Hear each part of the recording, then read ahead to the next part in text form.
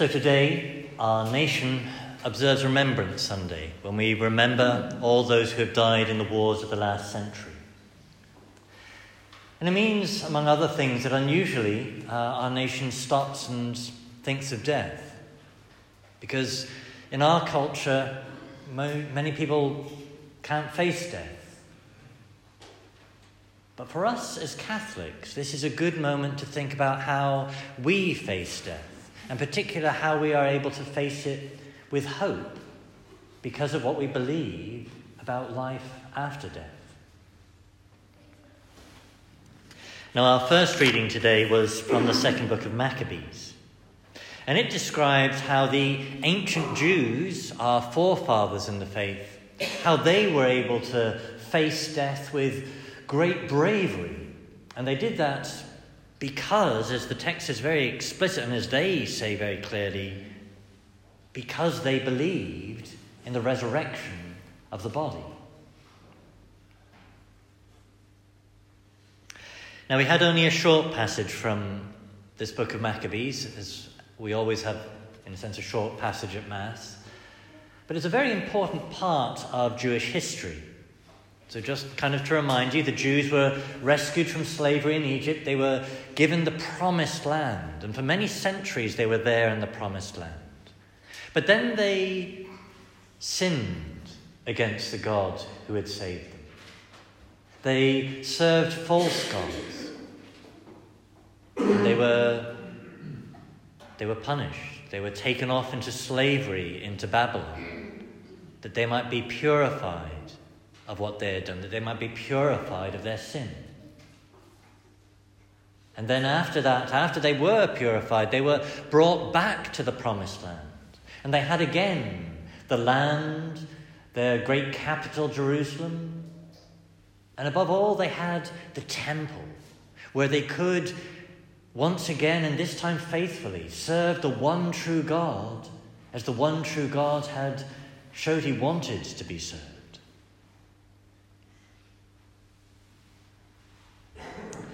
But then, and here we come to the context, the immediate context of these Maccabees, then they were tested. That the Greeks invaded and conquered their land. And the Greeks forbade them to worship the one true God as he had said he wished to be worshipped. They demanded that they disobey God's laws. And so this, what might seem to us a small thing about eating pork, pig's flesh, they recognized as important because it was about cleaving to what God had required of them.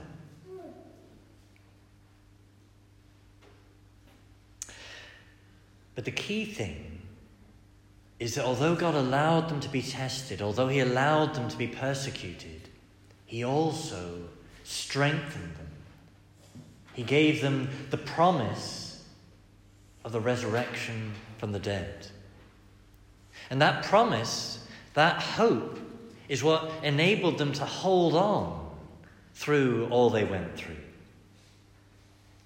So as we heard them saying that they were willing even to put aside this body, lay aside the limbs of this body, for I shall receive another from the Lord in the resurrection.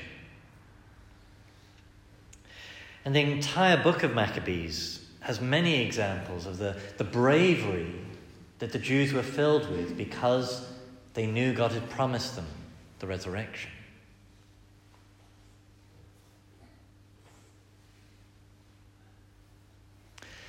Now, for us as Catholics in this month of November, there's a very important aspect to this. Namely that the Maccabees prayed for their dead. They offered sacrifices that their dead might be loosed from their sins. And that's the Old Testament biblical foundation for our practice still today of praying for those who have died, as we do especially in this month of November. And why do we pray for the dead? Well, three things especially. We pray firstly for mercy in the judgment. That we all depend on the mercy of God while we live. That while we live, we pray for each other, calling down that mercy on each other. And when someone has died, similarly, we entrust them to the mercy of God with our prayers. But then we also seek to help the dead through the passage of purgatory. And let me say a bit about the importance of this.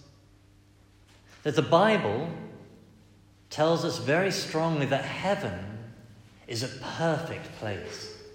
Perfect happiness, perfect fulfillment, all is put right, nothing is wrong. But when we die, pretty much all of us do not die perfect. And if I went up to heaven with all the crud that is on my soul now, well, heaven pretty quickly wouldn't be heaven anymore. That if I'm not to be cast off into hell, I need to be able to change. I need to be purified of this residue of sin that is on my soul, so that I'm ready for the perfection of heaven. And that purification, that purging, happens in the place called purgatory. And it's a place, therefore, of change. And change, as we know, isn't easy. Change in this world isn't easy. If I want to change my body by diet or by exercise, it's hard work. It's painful to change. And the change in purgatory is painful too. But it's a joyful pain, a hope-filled pain, that those in purgatory know that they are going to heaven, and they want to get themselves ready for heaven. If you think, the comparison's often made with getting ready for a party. If you've got a party you're going to, you want to get yourself ready for it. Maybe you're going to buy a nice suit or a new dress or do your hair. It doesn't take too long to do my hair these days, but if it's something worthwhile that you want to go to, you want to get yourself ready for it. You're joyful getting yourself ready for it, even if it's hard work and expensive getting ready for it.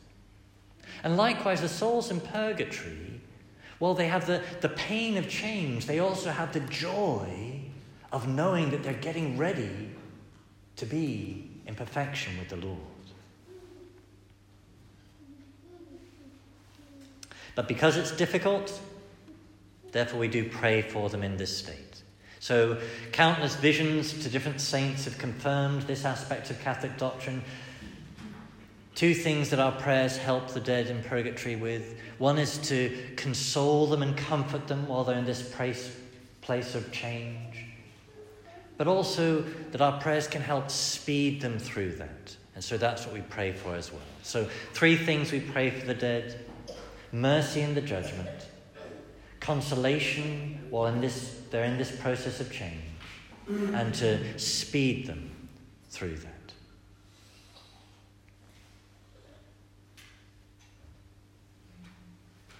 So in summary, today our nation pauses and thinks of death as it remembers those who have died in the wars. We as Catholics have a particular way of doing this, a way that is filled with hope for the future, but also is filled with activity in the act of praying for those who have died.